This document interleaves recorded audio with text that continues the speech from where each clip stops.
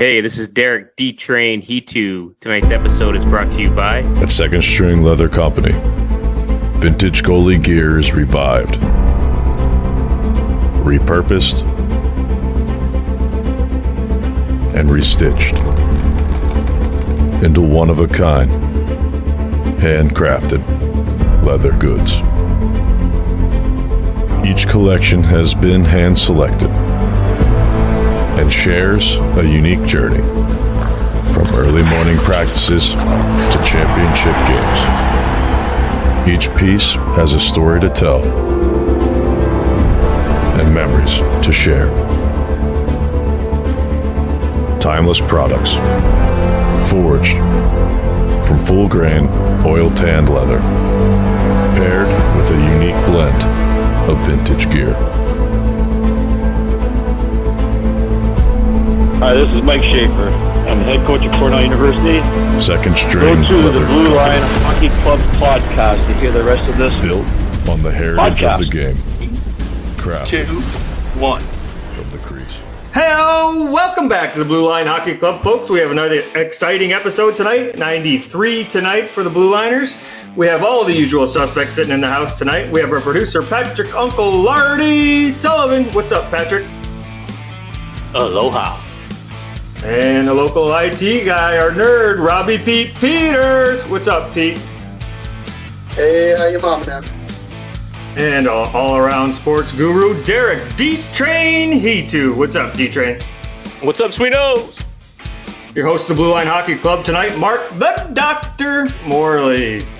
Oh, doctor. And very special guest with the Blue Liners tonight. We have head coach Mike Schafer from the Big Red in Cornell, 5-time ECAC Coach of the Year, 3-time Ivy League Coach of the Year, stellar career at Cornell, and it's a pleasure to have you on, Coach. How are you? Appreciate it. I'm a little disappointed I don't have a handle. Yeah, we should have got a handle for you. Work on it. Next time. I saw you used to rock the handlebars. That's good enough. Well, Coach, obviously a disappointing end to the season this year. I don't even know how we can even approach this question, but I was a athlete at UMass Amherst, and I don't know what it would be like to lose my senior year and not being able to finish it out. So those guys on the team must have been, devastated. What's the NCAA going to do for the seniors? Are they going to come back as a red shirt? Are they losing the year? I think they'll lose the year for sure. I mean, not the spring athletes. I think the winter athletes, pretty much everybody had gone through their season and done their regular season. There's even teams that had already been eliminated. Their seasons were over. So I just don't see that the NCAA. Sometimes they're not the most forward thinking. So I don't think that they're going to go out there and allow a bunch of athletes to come back just because they, unfortunately didn't get a chance to play, 2 more games or 6 more games. So, I think that those guys have seen the last of their opportunity to play collegiate hockey or basketball or wrestling or whatever it was that got taken away from them. Coach, when the NCAA makes that announcement and, you have to, approach your team about this, like what's that feel in the locker? I mean, what's their reaction? What's your reaction? How does that go?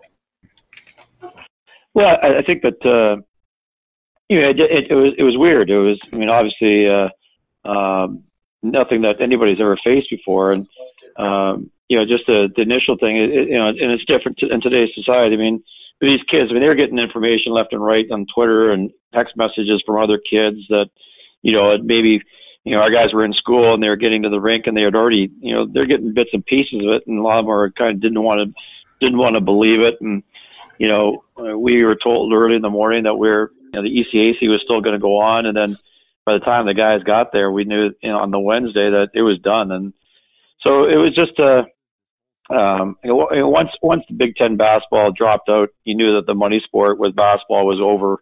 And that was going to be it for all the winter sports. And so it was hard. I mean, it's you mentioned seniors, we didn't have a lot of them, thank goodness. I mean, we had 3 guys that were seniors and, they just, some of them are disbelief, some of them crying. A lot of guys, I said, are crying in the locker room because they committed and worked so hard to get to where they were to just, and they all these guys knew they for 3 years we've been knocking on the door to win an ECAC title in the tournament, and we've been in the NCAA 3 years in a row, and they knew that, in each one of those years they had their, they felt they could get to the Frozen Four, and they felt even better this year. So it just those cumulative effects. It wasn't like we were just kind of on a run. It'd been their goal all year long to win a national championship, and and so it was tough. But as I said, it was like I talked to them about, it was like 9/11 when it first happened. 9/11,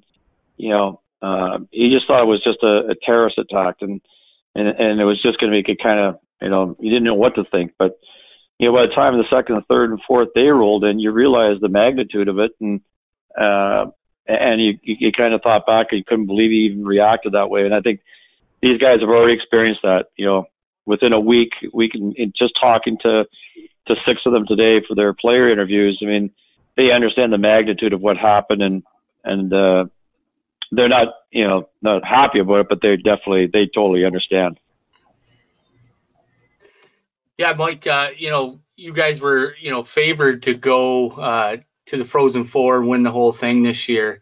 When did you realize, you had a very special team? Was that, at the beginning of the season? I know you had 2 early losses, but, for 23, 2, and 4 this year is pretty special. Was it, that group of guys that on the ice one day you just said, we have something special here? I don't know when. I know by the end of the year that there was a special group. I think as a coach all year long, you're kind of waiting for the shoe to drop. And we had 8 freshmen in the lineup, so we played with a lot of young guys night in, night out, and I know that we got off to a really good start. And but I bet we've been there before, and then taking that 3 weeks off is always a tough time. I thought that we had something special when we played out in the Las Vegas tournament. We came out and we played really solid against Ohio State, against a team that we had seen on video, and we knew they were really good. And we played well against them. And the next night, we came back and tied Providence. So I knew that they could face adversity, and right there I kind of knew we were good. And then when we got kind of woken up a little bit at Quinnipiac, where we got spanked, and the next night we came out, and over the years when a team like that gets a lot of shit, and from the coach, they can react in 2 different ways. They can kind of pull back a little bit and not play with confidence, but play hard. But they played hard, they played with confidence, and from there we went on and won 9 in a row. And I knew as they got over that hump, they were destined to kind of make a run at it. Nice.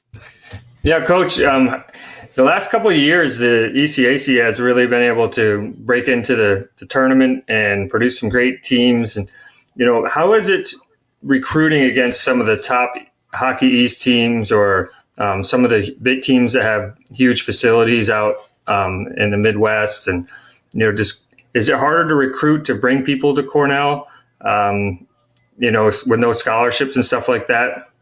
How does that work for you guys?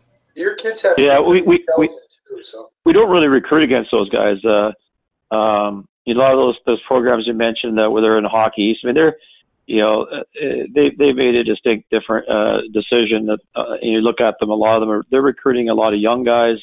They've got a lot of guys committed.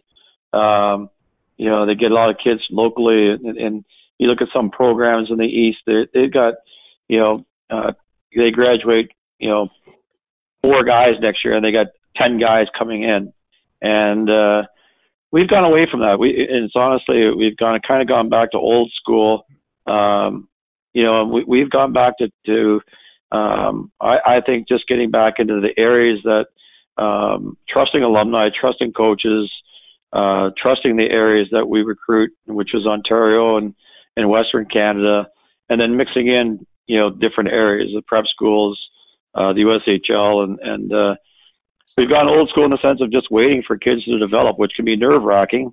But a lot of the kids we've gotten, over the years are kids that we've actually, with our own eyes, have seen them play well and not try to project. And our assistant coaches have done a great job, Ben Sire and Sean Flanagan, of going up.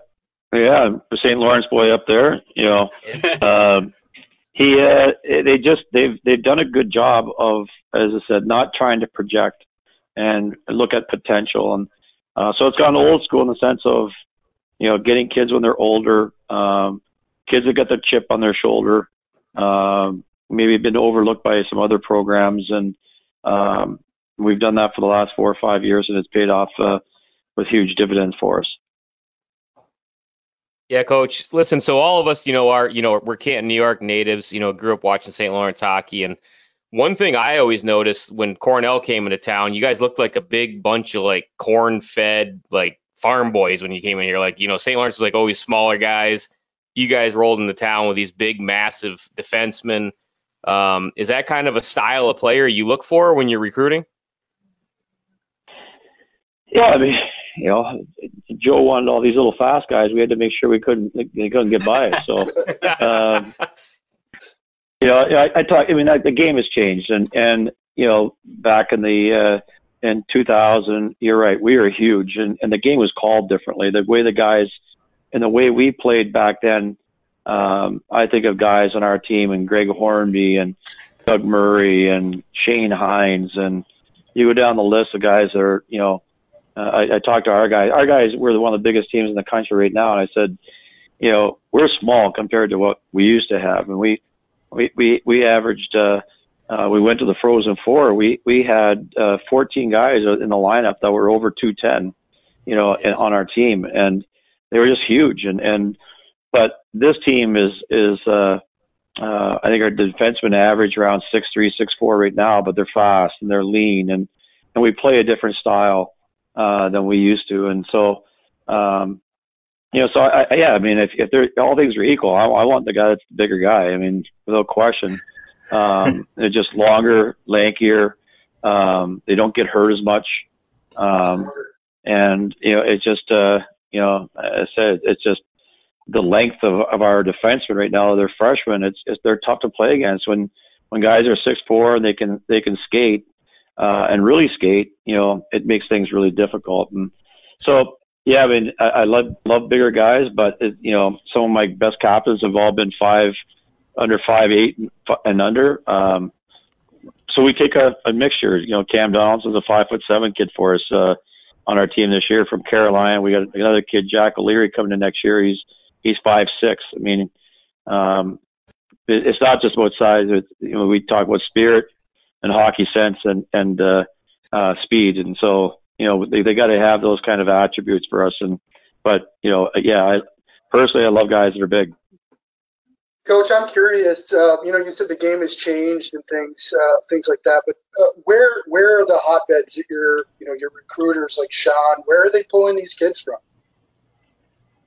Well, I mean, Sean and Ben work extremely hard. I mean, they're everywhere. I mean, they're at all the provinces. They're at all the prep school tournaments. They're all through across the North American League and USHL. I mean, we cast a big net, and and I get back to it. I mean, it's their work ethic that makes it happen, and they stay on top of things. So we go everywhere, and we're looking. I said, recruiting in Ivy League is a little bit different. I mean, I was at Western Michigan, and you go in, and everybody's on the table when you watch two teams play.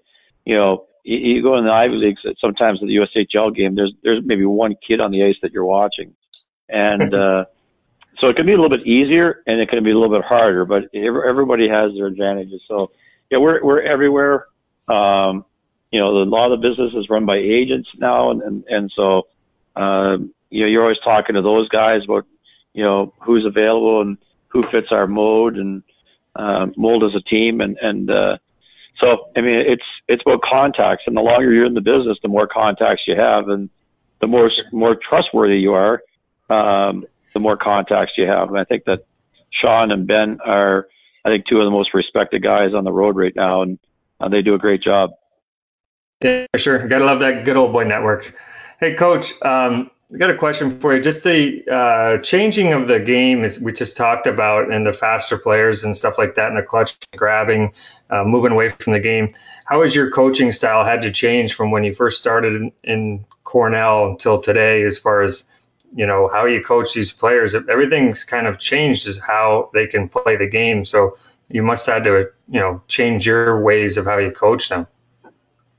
Yeah, I mean, it's changed. I mean, there's probably like 3 segments. My first year when I took a 95, we were the most penalized team in the ECAC because I just wanted our guys to flat out be reckless in their compete. And, and so when I first came back in there was, we had a saying that there were certain penalties that we would kill off, but there were certain penalties that we would never, you would be sitting the bench for.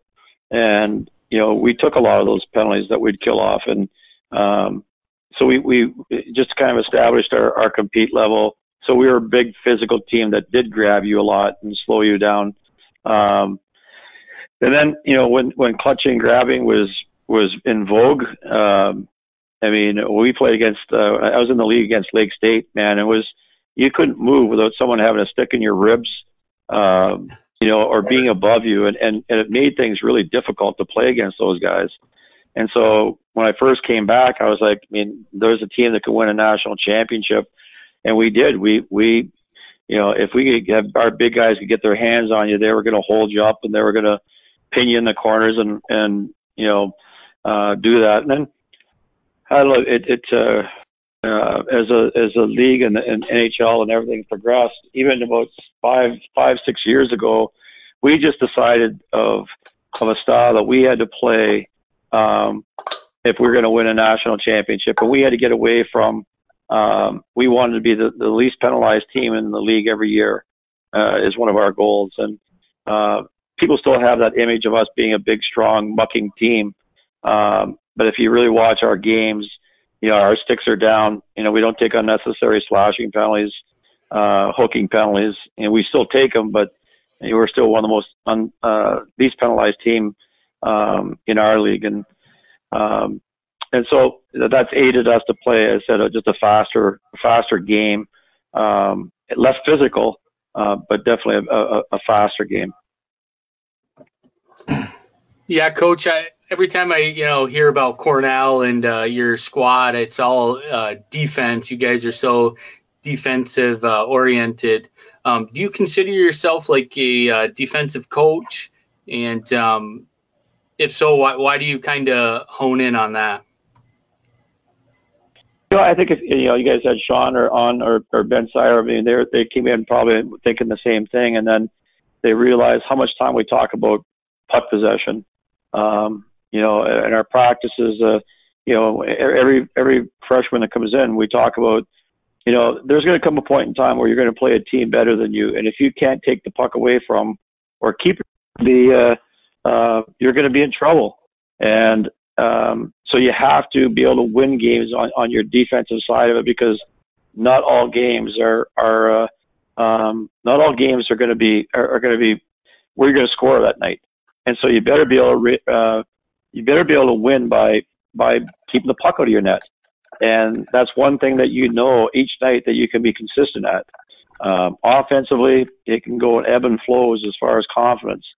But defense can be consistent, and everybody can play it. And we recruit that way, where we want guys that want to play it, and not want to play it, but they know that they have to play that game. So am I a defensive coach by nature? If you watched our team play this year, you'd probably look at it and go, what are they doing with slashing their defensemen down through the net? And, they're all over the place in the offensive zone. I think that's a kind of a misconception, but I do believe that we're really solid fundamentally, defensively all over the ice, but it's not just who we are. Sure. I'm curious, what for today's game, what would you say, then your style is, as far as coaching and practicing? I did see that you like to keep your practices simple, so that, nothing is too complex. what is that the team philosophy or for today's game? What is your philosophy for today's game? Yeah, ours is all about I would say puck possession and we don't want to just give you the puck, and we don't want to force it blind and throw it away and we don't want to dump it. We will, but we don't want to. Right. So our philosophy is just teaching our guys to they have to make their own reads on the ice and make the proper reads. And our practices are difficult. I mean, they're you talk to our players today. I always ask our freshmen, what was your first impression? And the freshmen were like, they're all told that the practices and workouts are going to be the hardest you've ever had, but they'll be fun. But that makes it who we are. And so I guess, in the freshman's mind, that's we practice hard, we work hard, and but our philosophy is that we like to keep the puck. We don't and don't like to throw it away. And that's where our first defensive staple comes from, is that we're not careless with it. And so it's practices. I guess the drills are simple because I'm not a coach that really believes in like running like flow drills that go up, down, practice a 2-on-1 to a 3-on-2 to a 3-on-3 to a 5-on-5.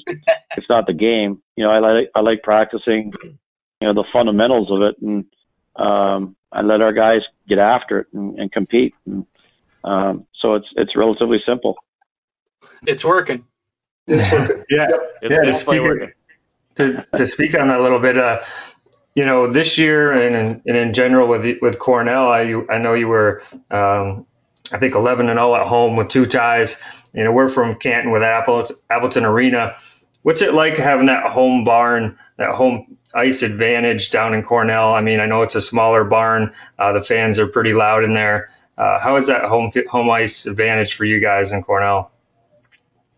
Well, it's good, but it's also pressure. I mean, you talk to, again, having 2 guys in the league, Ben with Quinnipiac and Sean with St. Lawrence. I mean, they tell you firsthand that, and we try to tell our players that, we're going to get everybody's best in our rink because it's a great place to play, and guys come in and they're going to be ready to play and get after it. And, so it carries with the excitement, and it's fun, but it carries it also, I think, what it prepares us for the end of the year, in the sense that we're not going to get someone's cheesiest effort of the night, on a Friday in our rink. I mean, kids are going to come in, and some kids are going to look forward to be the biggest game of the year, and some kids are going to be terrified because of the crowd. And you're going to get you're going to get guys' efforts throughout the course of the game, and so it just makes you better as a team. But I think that Brent will get that going. I mean, Casey, who played for me here and worked for me, and he's got things going at Clarkson, and it just takes a matter of time. And Brent, he'll do the same thing at it'll take some time, but Brent's cut from the same cloth as Casey and myself, and he'll get things going in the right direction. It's going to take him some time, but he'll have that same kind of home ice advantage up in Canton at Appleton in a short period of time.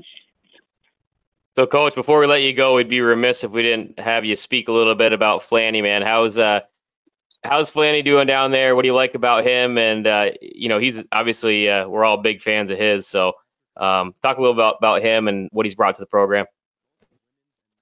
Well, Flanny is a pretty serious guy, right? You guys know Flanny. He's pretty zoned in on what he does, and takes a great deal of pride in it. So, with regards to getting a hold of recruits, and he develops great development plans for our forwards. He works with those guys. I gave him even more responsibility this year with our power play, and he did a great job with those guys. And him and I worked together in that area with the power play, but he's in charge of it, and but he's just very detail oriented. He cares a lot, and he wants to win. He's very competitive, and so he carries all those great traits that you want in a coach. But he's fully committed, man. He'll pick up and he'll drive up to Toronto, see a game, and and leave the game at 10 o'clock at night and get back at 2:30 and then be on the ice for an 8:30 development session with the guys. And he's just fully committed. He's all in. And I like those guys in our staff. I mean, you know, Sean's had to go the rough way, right? He's with Hobart and then a hockey ops, and you know, one of my guys right now play at Potsdam State. He's our hockey ops, and he went to Skidmore and coached some youth hockey, and he's got that same chip on his shoulder as a hockey ops guy, and so a lot of those coaches. Ben Sire was he coached played at Western Ontario, started a program at Quinnipiac, and had to fight his way for respect. And so it's a great staff, and Sean is a big part of it. Yeah, great hockey family, and I think he's going to be a good coach for you guys as long as he's there. And the things that his uncle's done, and just his brother and the whole family's involved in hockey, and that's their life, and they got a lot of passion for it. So we're happy for Sean Flanagan being Canton guys, and we wish him the best of luck. But we really appreciate you coming on, Coach, and giving us your perspective. Shitty way to end the season, but great teams coming out of Cornell, and a lot of big things to come in 2021. Appreciate it.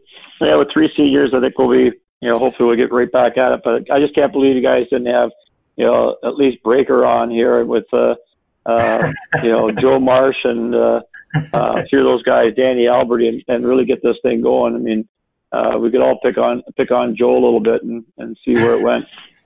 Yeah. We'll make that happen sometime. I would love that. I have more Joe Marsh stories that you guys have never heard. We'll get you on again when in a couple of years, maybe 3 to 5 years, when you're coaching the NHL. We'll get you back on. Well, if we can ever get Joe out of his cottage in Maine, we'll be all set. We'll work on it. Joe's coming out. We'll work on it. Thanks, Mike. All right, sounds good. Appreciate it, guys. Have a good night. Yeah, thanks for your time, man. Thank you. All right. It's another great interview with Coach Mike Schafer from the Big Red in Cornell. Obviously, a terrible end to a season for those guys in Ithaca, having such a tremendous season, only 2 losses all year. Won every game at home, 2 ties, 11 and 2 ties at home. Just an amazing season, and I can't imagine what those kids are feeling. I mean, being a college athlete, that was everything in my life at that point. It was just all about my college sports. I didn't give a shit about going to class and all the other bullshit that came in college. It was sports, and my team was the number one thing that I focused on in my life at that time. And I can't imagine having that season cut short with a team that good. I mean, if you were the team that's, borderline, had a rough season but made the playoffs, yeah, okay, we might be able to stomach it. But, man, what a tough loss for these kids, man. And even for the coach, these guys put so much time and effort in what they do. I mean, it becomes their passion in life too. And then, to have a team like that not being able to finish the season out, it's just a shame. If I was on that team, I'd be fucking pissed. I mean, and then you look at the NCAA, and like you said, they're gonna just lose their eligibility. I don't know. I think it's just, I can't even imagine being, like you say, at that high echelon. Like, you're gonna probably play for an NCAA championship, but even the guys, even the teams that, like you say, barely make the playoffs or whatever. I mean, regardless of the situation, it's absolutely awful. I mean, I can't. There's like a chunk of your life that just gets like stripped away from you, and you've poured your heart and soul to this. These programs are. It takes 4 and 5 years to get a program to the level of where Cornell was, right? And then NCAA comes in, some fucking virus comes out of China or wherever the hell it comes from, and it just strips everything away, and it's like. It's awful. I can't even. I love to get his perspective on that, because I think that's just like a really big question I had in my mind. Like, what do these players think about this? I mean, I think it's kind of obvious. They're pissed, upset, sad. I don't know. It's really a weird situation. These poor guys will never get it back, which is the worst for. Yeah. I find myself in a weird situation where, I'm going to defend the ECAC or NCAAs right now. what the fuck are they supposed to do, right? They didn't plan on this.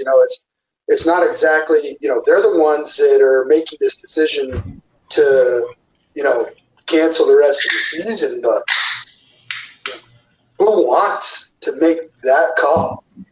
Yeah. It's just tough for coach. Go ahead, Pat. I was just going to say I wanted to ask him, but I didn't want to, talk about it too much because, I would be fucking pissed off if I was a coach. But, like, what did you do the night you found out? Like, did you just go pick up a case of beer at the 7-Eleven and just chug it? But, to have this small school like Cornell who cannot recruit players in the small, I call it small ECAC league, Clarkson was up there with them too. It only happens once in a while in college hockey that you see an ECAC team at the, national championship game, let alone the Frozen Four. Chosen to win. They're the ones wanting to win. Yeah, and you could have seen two teams, Clarkson and Cornell, but Cornell was, they were going to hang a banner in that arena this year. Pretty sure. I mean, it's tough to say, but they still had to go and play, but the odds were for them. Yeah. Like you said, Pat, for a coach, I mean, this is what they do. There's not very many opportunities they get to win these ECACs or win a Frozen Four or get to the Frozen Four. That's their career, right? And that's what they strive for every year. And they put tons of effort and passion into this. And, you guys know what it takes to coach a team and to recruit the team. And, the weight rooms at 6 a.m. and the off ice and, everything that goes into it. I mean, the games are one thing on the weekends, but, it's 40 hours a week for these kids every day or every week. And, for a coach not to get the opportunity, he only has so many opportunities to get there too. I know these kids lost their opportunity as seniors, but there's not that many coaches who made it to the Final Four. Yeah. I mean, and you know what? The other thing I just wanted to bash on real quick is, if this was college football, the news would be unreal about it. Like, the college football season ended, and you're right. We're hockey fans. We played hockey since we could walk. We're from the upstate Canadian border. Hockey is our football. Hockey is our football. And there's no talk about it at all. I've been watching ESPN every once in a while because there's nothing else on, but they don't even mention it, or they don't even play some old, Frozen Fours. They're playing, old NCAA basketball. He said it. Mike said it. Look, money talks and bullshit walks. And as soon as basketball called it, every other sport down the line knew that was coming. So we're not the biggest money maker, but fuck, it still hurts. It's got to hurt. I mean, he can't even imagine it. I can't either. I can't, think about us, on such a smaller scale, when we were playing for a high school hockey state championship. Imagine working the whole year. You busted your ass, you blood, sweat, and tears of the whole year to get there. You get 2, 3, 4 games away from it, and they just say, "Sorry, guys, it's over." I mean, Derek, I can't. Derek, I heard you had a broken arm in the state championships. I mean, yeah. What did you persevere to go through to get to that? I mean, you did that, Rob. But yeah, I mean, it's. What did he do? He hit you from behind, didn't he? Hit me from behind. Yeah, I hit him from behind. Yeah. Took his power play spot and he got pissed. Hit me from behind. Anyways, you won't fucking do that again, will you? No. But no, on a very serious note, it's crazy, man. I feel so bad for these players. Whatever sport it is, and the hockey gets the least amount of attention, like you're saying, Pat, which is absolute horseshit. But all these players have had a part of their friggin' soul ripped out of them. So I feel for it. I wish there could be something done to make them not lose that eligibility, but at the same time, if somebody's graduating, maybe they've got a job offer on the other end, they're not going to go play on the next level anywhere, so they have a job offer. So what do you do? So I don't know how you make that work, but maybe for players that want to come back, the NCAA should have offered that eligibility. I just don't know what the answer is. But the problem is, and the only reason I am in any way defending ECACs, they're at 29 games. So, Coach Schafer again said that they basically played the season. So how do you say, okay, you played 30 games, you didn't get to finish it out and have a champion, but we're going to let everybody come back again? I mean, it's a fucking awful situation. I wouldn't want to be on either side of that. Yeah. no. Then you get freshman people pissed off that their scholarship money is tied up, and then what do? It comes freshmen coming in. There's no money for them. But this all happens in 3 days, right? So I think the first thing that came out, I think he said it was on like a Monday, they were going to play with no fans, and everybody was like, what the fuck? No fans? This is bullshit, before the stuff got crazy. And then Wednesday, everything's canceled, so it went from the extreme no fans where everybody was like shocked by that, like who the hell wants to play in front of no fans, to, season's over. So, I mean, for 3 days for these kids, that went pretty quick from when they went to, possibly being able to play out their playoffs to, pack up your shit and go home and study online. Yeah. And, just to touch on that, it kind of made it easier for the NHL teams to sign all their college recruits, right? A lot of seniors. We had Jeremy Swayman on the podcast. He signed with Boston. But, usually that doesn't happen, for another few weeks. So some NHL teams got to, figure out some things a little early this year. But so, the one thing I would say is this. Look, Cornell basically gets to act like they are the national champions this year. By default, they're the number one. They're going to get to recruit as if they were going to go on and win, that title. They have a story to tell. They were sitting hard at number one. Everybody was favoring these guys, and they're fucking solid. I think it would be, even Vegas would be tough to say that, the odds are they're going to lose. They still have to go play that game. They still had to win it, but, it's going to favor them this year. People that are making decisions, do I want to go to Cornell? They're going to choose Cornell right? Yeah, I remember when I got recruited by Cornell, mainly for math and trigonometry. But I thought it was your science, your chemistry, but no, I was into a double major, but math was the main thing. It was a great school. Did the tour, but to change the subject and get into NHL news. Before we do that, though, we got some pretty sick gear or wallets from Second String. Second String Leather. Yeah, let me go ahead and just plug them. I mean, yeah, meow it, Rob. Since we got Second String, since we got those wallets from Second String Leather, I haven't really been able to think of much, since then. I'm just really blown away. As an American, we don't really make much anymore. So to see something that I love in hockey, and then to see that we are making it here, those are two things that I care about quite a lot.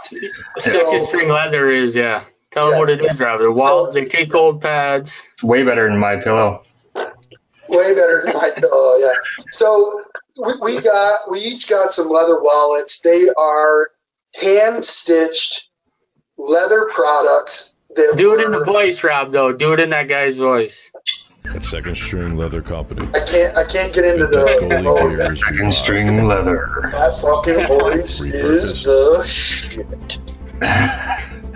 But no, they take gold goalie pads, the products at the bottom, goalie equipment, and rip it apart, restitch it, add a little each collection has lacquer on there, some shit, and You guys gotta check it out. Shares. All the Yeah. keychains, belts, From early morning wallets, practices totes, to bags. Check them out. championship Second string leather. They're Each awesome. piece Awesome. has a Check out our YouTube video. You'll see a nice commercial of that at the beginning of the show. You'll see how they make their products out of old hockey pads, and a great product. Timeless All right, promise. boys, let's transition into a little bit of the NHL. There's a couple things going on. I did hear some rumors, obviously, the Tuukka Rask thing. I don't know if you guys saw that. That he kind of like just vaguely said that he possibly might not come back. Like, so the speculation is he's going to retire. And how many other guys are going to retire? Like, you know, Joe Thornton or Chara, some of these guys, are they going to come back next year? So a lot of that speculation going on. Just you know, as a Bruins fan, you know, when Tim Thomas won the Stanley Cup back in 2011-12 season, you know, he all of a sudden decided that he was going to retire too. It was just, I don't know if that's, you know, the facts are straight there, but we all know about Tim Thomas decided to, you know, just up and leave the Bruins, and now There was Tuukka something else Rask. there, but he retired. It's crazy. Yeah, it was something. I think. What was it? There's a That was pause at the or a time. delay Just to take a step back, you know, Tim Thomas is a stand-up goalie. He was one of the last stand-up goaltenders. You know, a really fucking good stand-up goaltender. But, you know, the league had shifted. Everything had changed. I think there was something behind the scenes that we don't all know about. I'm certainly not privy to, you know, the conversations with the Bruins behind the scenes. Yeah, but it just sucks that the Bruins now are, you know, scrambling, and now they're like, fuck, what do we do now again? So that sucks. Yeah, they're kind of the Cornell right now of the NHL, right? They're the team that probably one of the best teams in the NHL when it got postponed. And now you got guys like Chara, what is he, 42, 43? Just that birthday, rumor of Tuukka Rask. He had some family issues, or I don't know what happened, but he took a leave this year. I don't know if you guys know what that leave was for, but definitely something that happened to him that's been wearing on him and not wanting him to spend more family time. So I think that's where it's coming from. That was a question that was asked to him, and he kind of said that, you know, family time might be more important to him at this point. But it's a long, you know, I think his contract's up this summer, so, you know, who knows with that. The NHL came out with a few, you know, a couple news articles lately, or just, you know, about canceling things, and I think they're jumping the gun. First of all, they canceled the NHL draft, which is, you know, June 26th and 27th, and this year was going to be in Montreal. So they canceled that already, which to me I think is a little too early.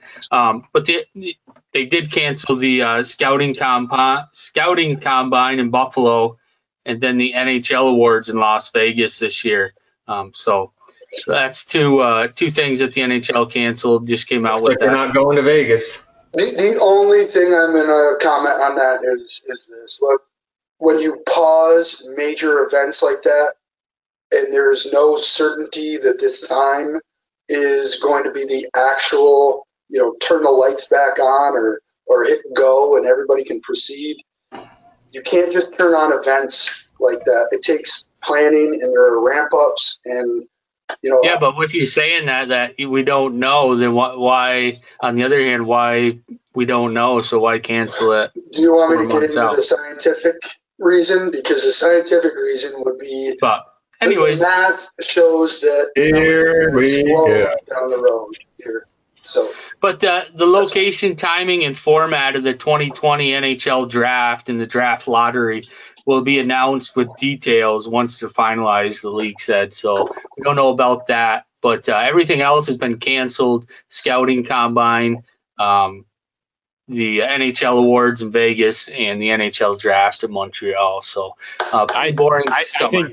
Pat, I think you're right. I think it's way premature to do that. However, you know, you look at the NFL. The NFL is not even postponing their draft. I think what could have been done is you just like amend how you're going to do the draft. I mean, let's not like I think what's happening here is like a massive freak out across the board. You know, it's everybody's kind of just like, it's like a snowball rolling downhill, right? It's just like one person says something and it just keeps just compounding. So I don't know. I think it could have easily been a way to do the NHL draft without postponing it. Like, yeah. But the problem is we can't have people in the same close proximity. So they don't have it. Virtual draft? Don't have that. The NFL is doing all their stuff remote. Like so virtual draft. Yeah, do it like we would do friggin' fantasy draft. Mock draft, fantasy. There you go. Yeah, I mean, I'm okay with that. That's a valid solution. Yeah, I mean, at some point, you got to quit wrecking every young person. People's dreams and lives have been put into making it to the point where they're going to get drafted in the NHL, they're going to get drafted in the NFL, they're going to play in a championship game. At some point, you got to there's a fine line here. You got to kind of not crush everybody's dreams and hope and everything else, and still make this stuff happen somehow. There's ways to do this, and I just think canceling everything is just a weak way of doing things. But there's opinions on everybody's side, and Sure. I think I do though believe, in my opinion, that you can totally tweak the way that this is all being done and still let it happen. I'm just going to play devil's advocate. Okay, so Jordan went to the draft in 95. Or what year did he go to the draft? 95. I think you were. He was born in 97, but 2015. What year did he go to the draft? My point is this. Everybody else got to go to the physical draft. They got to experience that event. It is an entire weekend. It's an event that you're never going to forget if you never fucking play a day in the NHL. So now this class gets to do a virtual draft. Better than nothing, though. Well, I mean, what's better? I mean, nothing but fuck. You're missing everything. You're missing all the entire experience. It's either that or nothing. I mean, at least you're going to have your name called. It's difficult to predict, and the time frame and everyth's difficult. I mean, the NHL season's been on pause since March 12th, and the NHL said they're running several different models on ways they can complete the NHL season. They're still talking about that, if possible at all. So it's tough to predict. I am going to go on record to say I don't think it's going to happen this year. I'm sorry. Yeah, probably not. But scientifically, I day as a quote unquote scientist, and I just don't see how this happens.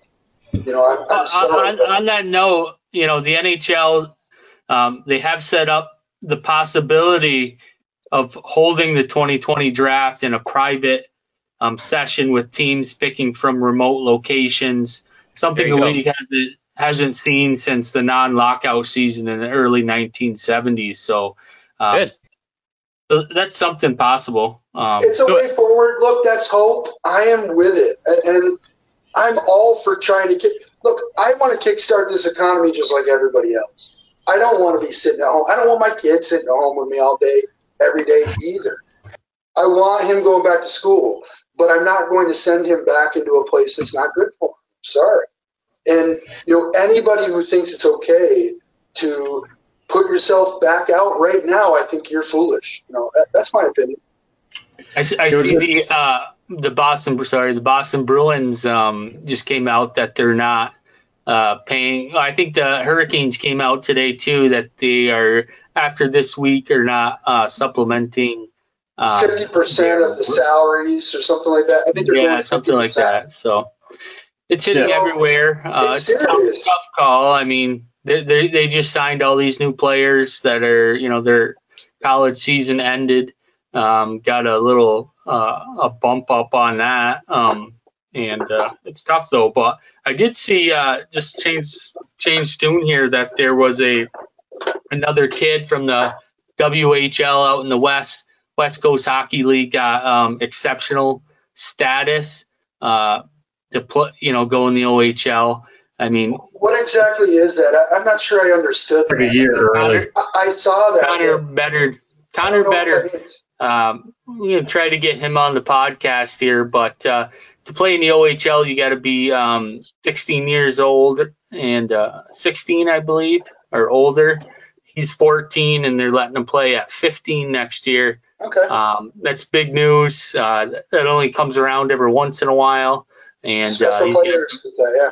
some big names that, Connor McDavid, John Tavares. So that's great. That's some good news for the hockey world anyways, too, since this whole pause happened. That, like I said, that comes around every once in a while. Yeah, Bruins are getting a lot of heat right now. The $1 billion owner not paying his staff. Yeah. These guys are just going to have to go out and collect unemployment like everybody else. That's what's happening right now, especially with like the restaurant industry. All those people are on unemployment. It is what it is, right? I see the Dallas Stars brass takes 50% pay cut with with the season halted. So everyone's taking the GM, GM and the president. Yeah, so just to take some pressure off of everything. Yeah, they'll give themselves a contingency check to make up for that, though. Yeah, right. Bonus. It sucks for us. Golden parachute, just in case. Yeah. I guess the owner of the Stars is in the hotel and restaurant business, so I guess that was kind of part of it because he's getting crushed right now. So they decided to help out a little bit. No doubt, and the restaurant business. I mean, Mark, your profits are all paying out to all of the staff. So you guys are really the heart and soul of our economy. Yeah, workers that build shit are great. Those guys got to eat. And our restaurant industry has taken a huge fucking hit.